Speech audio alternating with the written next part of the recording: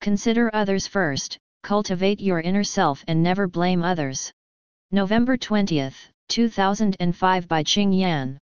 In ancient China, a businessman named Ma Wenan lived in Xinghua County, Jiangsu Province. Mr. Ma was well educated and had good manners. His wife, Mrs. Wu, was smart, pretty, and good at doing housework. But she was a little arrogant and critical of others. Mrs. Wu didn't get along well with Mr. Ma's mother, her mother-in-law. Every time Ma Wenan returned home from a business trip, both his wife and mother would blame each other for all their troubles and refused to listen to each other. This made Ma Wenan very uneasy. He knew that his wife did not respect his mother, and he wanted to change that. One day he came up with an idea to make his wife recognize her own faults. One day, Mrs. Wu again started to complain about her mother-in-law in front of Ma Wenan. Mr. Ma said, "I know my old mother is talkative, so I have made the decision that we should move out. But our relatives and friends don't know that my mother is a difficult person. If we suddenly move out, people would criticize us. It is Chinese tradition that the younger generation help the older. So I urge you tolerate her for a month or two. Before we move, you certainly must bear the responsibility to take care of my mother wholeheartedly. That way, everyone will know of your great filial piety and how unreasonable my mother is. Then we will move and no one will be able to say anything about it." Mr. Wu was reluctant. Ma Wenan continued, "We will move out soon. During the next few weeks, you should treat my mother as a guest. Treat her with respect. Why is it so difficult, anyway?" Mrs. Wu finally agreed. From that day on, she became very nice and obedient to her mother-in-law. The mother-in-law noticed the change in the daughter-in-law, and she was pleased. The mother-in-law was happy and became very considerate of her daughter-in-law. Naturally, the friction was gone, and the relationship improved. Several days later, Ma Wenan noticed that his wife no longer badmouthed his mother. He asked, "How's my mother been treating you lately?" "Better," she answered.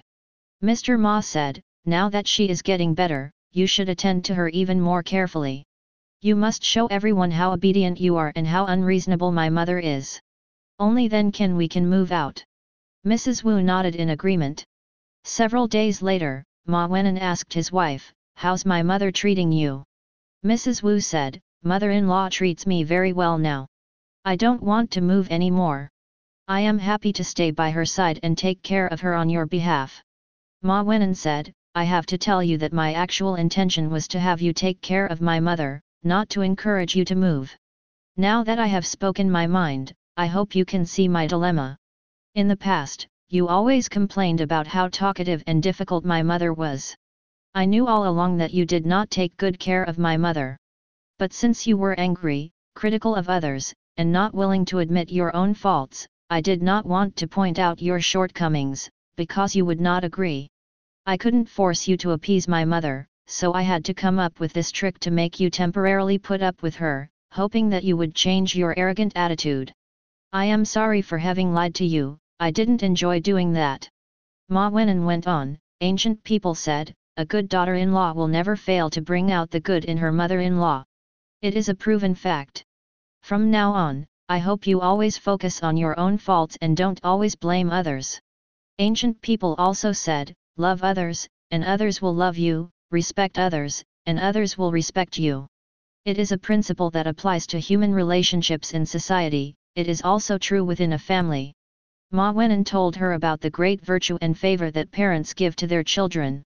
He also told classic stories about children respecting their parents in ancient China.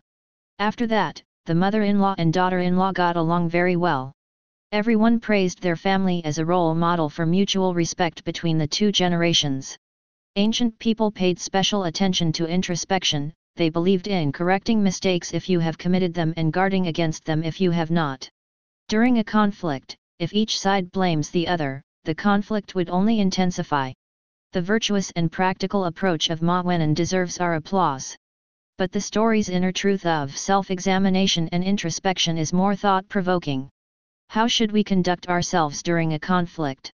We have also said that if every one of us cultivates his inner self, examines his own xingxing to look for the causes of wrongdoing so as to do better next time, and considers others first when taking any action, human society would become better and ethical standards would again rise.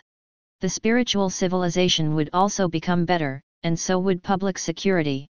Perhaps there would not be any police. No one would need to be governed, as everyone would discipline him or herself and search their inner self. Wouldn't you say this would be great? You know that laws are becoming more comprehensive and impeccable. Yet why are there people who still do bad deeds? Why don't they comply with the laws? It is because you cannot govern their hearts. When they are not seen, they will still do bad deeds. If everyone cultivates the inner self, it will be totally different. Zwan Phelan, March 2000. In the above excerpt from Zwan Phelan, Master Li Hongji clarified the essence of look for reasons within yourself and cultivate your inner self. This is why, after practicing Falun Gong, many practitioners changed into very tolerant people and their family relationships greatly improved.